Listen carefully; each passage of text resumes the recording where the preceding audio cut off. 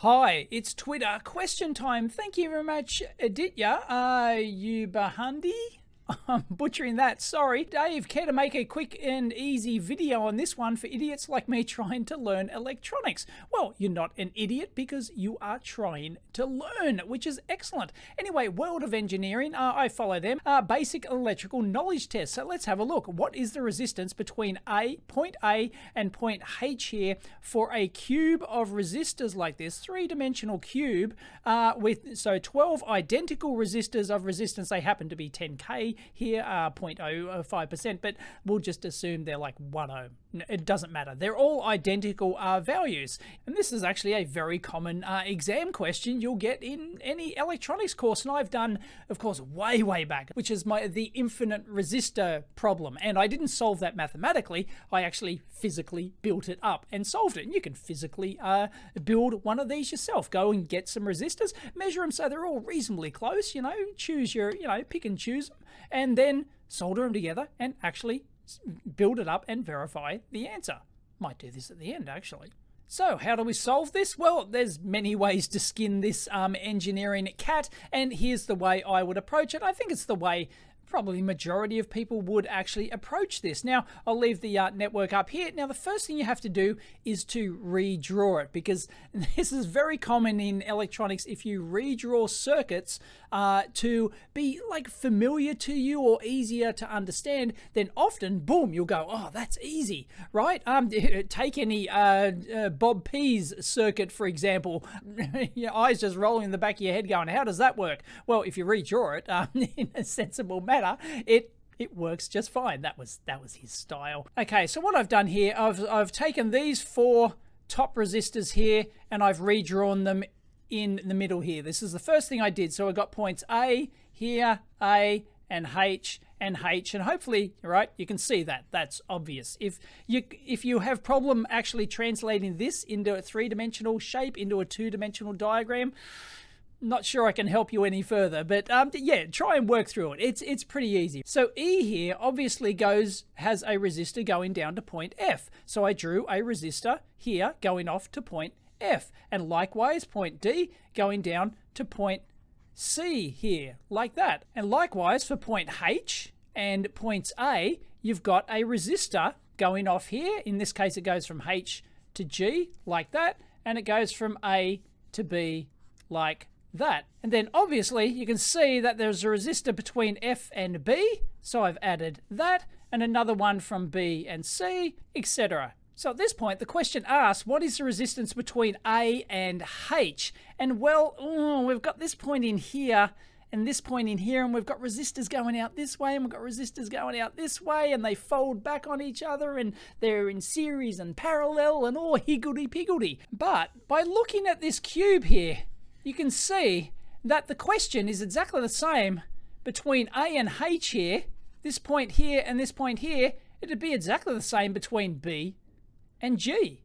It'd be exactly the same between F and C, etc. Like 2 opposite points. What's the difference? Because these are all identical resistors. So this cube has symmetry, okay? So A and H here, there's no difference, as I said, between B and G. So if you solve for B and G, it's exactly the same as solving for A and H. It makes no difference. So our circuit conveniently already has B on the outside here and G on the outside here. So we'll just solve for B and G. So we'll forget A and H now. I won't bother. I could relabel them and everything, but I won't bother. I'll just leave it. So you've got a more familiar resistor network problem with, what is the point between here and here? So it's starting to feel a bit more familiar, hopefully. But we still have this problem of like, oh, look, we've got paths going up here and down here. It's like these things are all over the shop, right? It's a dog's breakfast. How do we like possibly solve for any of this? Now, here comes the neat trick, okay? You remember how we talked about symmetry before? Obviously, this circuit is symmetrical. Hopefully you can visualize this, okay? It's obvious to me, and hopefully it'll be obvious to you now, because this is the key trick you need to actually solve this thing. Otherwise, it's really ugly. Like, you could solve it without simplifying the circuit even further, but the equations is just going to be horrible. They're all the same value. So hopefully you can see if I split this down the middle like this, all this side is identical mirror image to what's on left and right. If I split this like this, it's a mirror image top and bottom, right? You can see that. So this is a completely symmetrical circuit. So we can use a technique called equipotential nodes, or equipotential. It means equal potential, same potential nodes, right? You remember Kirchhoff's current laws, the sum of the currents exiting the junction equals the sum of the currents going into the junction. Well, if all of these are the same value, okay, then the current going up here is going to be identical to the current going down here if you apply a voltage between B and G, okay? So you can try and solve it in terms of like Ohm's law and Kirchhoff's current laws and everything else, right? But we can do it simpler than this because we know the current up here is the same as the current down here. And interestingly, the current through here is going to be the same as the current through here. But you might be thinking, oh, what about, look, there's a sneaky current path up here. Stick with me. We'll deal with this in a minute. Now, I'm sure I've mentioned this term in a previous video. By inspection, due to the symmetry of this circuit, top and bottom, left and right, we can determine that if we applied a voltage between B and G here, then the voltage at point F would be identical to the voltage at point C. We're inspecting this circuit and we're deeming that the voltage here must be equal to the voltage here because this is a symmetrical circuit. Everything's symmetrical. Why wouldn't those voltages be the same? And it's true. If you build this up physically in this configuration like this, which will be no different to the cube over here, it's just in a physical, flatter, two-dimensional format. If you build this and put a voltage across here, here's some homework for you. Go and physically build this, measure the voltage here and here relative to a reference point. You can choose a reference point anyway. These voltages will be the same. And likewise, voltage at point E, node E, and node D will be the same as well. Bingo! If these voltages are the same, then we can treat them as a short circuit. So what we can do now is we can actually treat these points as a short circuit. And I can draw a short circuit in here like this, okay, but it's a bit how you do it now because we have to like jump over some things like this. We'll simplify this further in a minute. Stick around. So we've got 2 points now shorted out in our circuit. Now we can actually go further, and we kind of like have to at this point because these two resistors here are still confusing us, right? Is current flowing this way? Is it flowing? Like what's going on here? Well, hopefully you can see that we've still got symmetry, right? Like this. Now you remember these two resistors are now in parallel. These two resistors are now in parallel. So technically we could redraw that. So, well, let's do that. Okay, so I've redrawn that here. These two resistors, because you remember these were in parallel, these are now R on 2. These are their value. This resistor remains R, or whatever that is, you know, it could be 1 ohm, 10K, doesn't matter. And these ones up here, these all, everything else remains resistance R. So the only ones we've solved for now are these two here. But once again, you can see we've got symmetry like this. So this point up here has to equal this point here, and that's what we determined before, okay? Short those out. Now here's where you can go in 2 different directions to solve this, and you'll get exactly the same answer, okay? So we know that these two, F and C here, are equipotential nodes, right? They're the same potential because of the symmetry we have here. Now we can actually short these again, and we can do it that way if we want, but also what you can do is you can simply say that no current flows down here or here in either direction. No current at all flows. So you can actually eliminate these two resistors from, in fact, let's choose 2 different paths and we'll solve it 2 different ways. And by the way, we kind of have a Wheatstone bridge kind of thing happening here, which means that like we're sort of, because these are all balanced, right? This side is balanced with this side here and this half, right? It's all balanced. I don't think I've ever done a video on Wheatstone bridge, but go check out Wheatstone bridges, right? So you can actually, once again, by inspection and knowledge of Wheatstone bridges, you can say that the current down here and down, there is no current flowing down here and down here. Once again, build it up. Put your ammeter in there and measure the current for yourself. There'll be no current flowing And you can do all this in the newfangled simulators as well. So you could just put this into your simulator and you could actually measure the current, measure the simulated current through there and through here, and it's 0. Anyway, let's solve two different ways. Okay, so the first way we're going to do this is we're going to actually physically short F to C here, and that's the F to C point here. So this resistor here and this resistor here become these two resistors, and they're both in parallel because we've physically shorted this point up to this point up here, and then this resistor down here and this resistor here become these two in parallel, okay? And then we've got our existing resistors in here. They don't change, and that becomes our new network. So we put these in parallel. So this R on R becomes R on 2 like this. You can keep it in fraction form, or you can do like 0.5 R.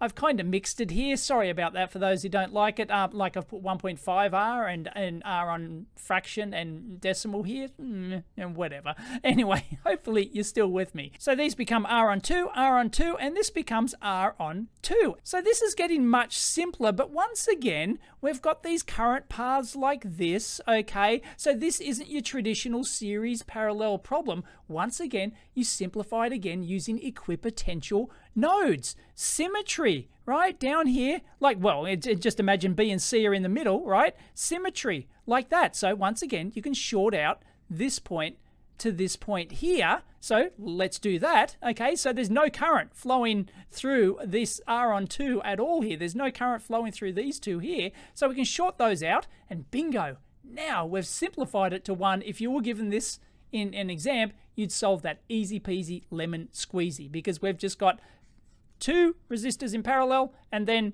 the total in series. Easy. So I've converted back to decimal here. R on 2 becomes 0.5 R now, just to keep it consistent in this diagram here. So half an ohm in parallel with 1.5 ohms, and that's 0.375 R. And likewise here, 0.375 R.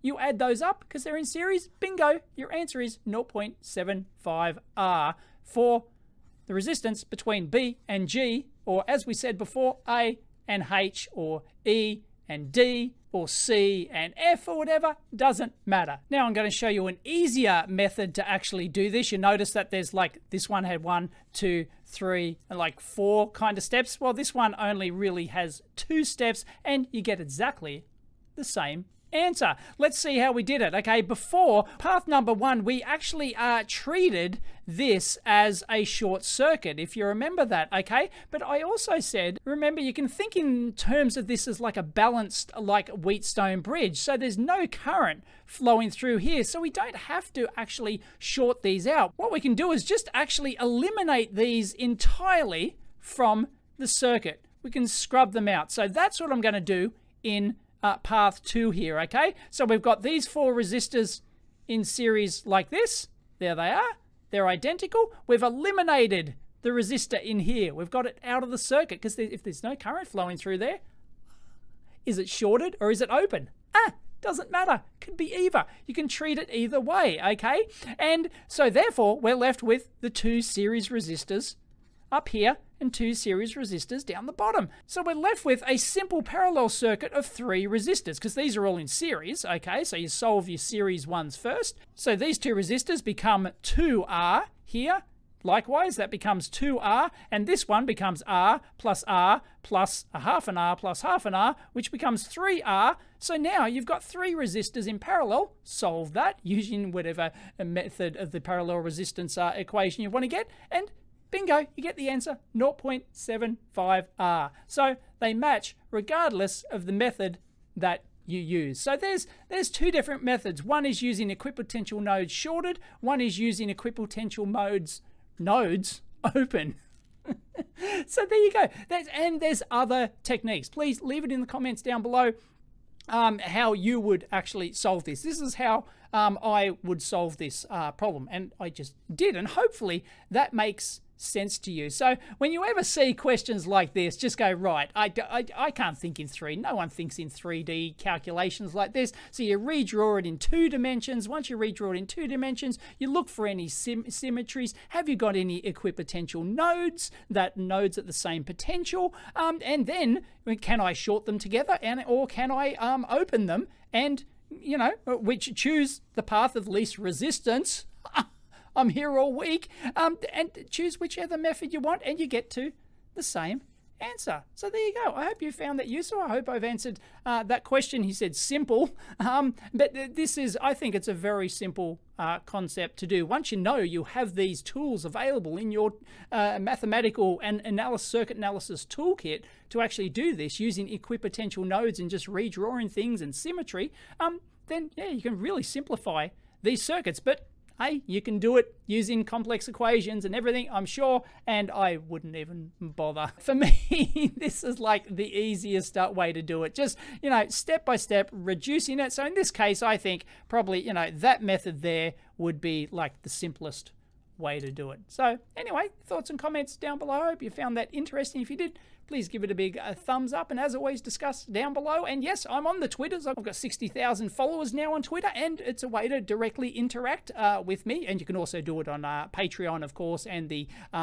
supporters section of the forum as well. You can interact directly with me and ask me questions like this, and hopefully I'll do a video answering them, because I think, you know, this has nice broad appeal. Anyway, waffled on long enough. Catch you next time. All right, please excuse the crudity of the model. I didn't have time to build it to scale or to paint it. I have flatified the cube here, as we saw before. 1% resistors, and if you follow me on Twitter, you'll know that I could not find, damn it, my box of several boxes of 1,000 resistors, several thousand resistors per box, so I could have matched them, like actually hand-picked them out to match them a bit better. But anyway, this is all I could scrounge. 4.7K resistors, have not matched them at all, so just 1% tolerance, like crusty old ones from like 30 years ago. You get what you get and you don't get upset. Let's measure it. What does the confuser say we should get? Well, 4,700 ohms times 0.75 R is 3.525K. Do we get it? Oh, that's good enough for Australia. 3.517. That's well within spec. And if we work that out, we get 0.748 as the scale factor. So that's well within the 1% tolerance of the resistors that we're using. And for those curious, and you should be, minus 1% on 0.75 is 0.7425. Which would be 3.489K. And we're only 0.23% off. So yeah, we're ballsing that one in. And this is a good time to give you a trap for young players. When you're using axial resistors like this, or bandoliered components in these bands, as they're called, when you pull them out, you'll notice, look at that, there's glue left on the end of it. So yeah, don't go sticking these directly into breadboards, because you're going to come a gutser, and they're not great to solder either. So you want to get a scalpel in there and get rid of that glue. Okay, so what I've done is I've put a 10-volt voltage source across this. I've trimmed it to exactly 10 volts. We'll use this point over here as a ground reference, but, you know, you can do it anywhere. Anyway, what we wanted to see is that these 2 points here are exactly the same, and these 2 points here are exactly the same. Look at that, 5 volts. Perfect. Oh, look at that, 5 volts. A smidgen out, because remember, we're just using stock 1% resistors here, 5 volts. And you guessed it, 5 volts down there. Now, as for the current flowing through these resistors, remember how I said it should be 0? Well, we can measure that.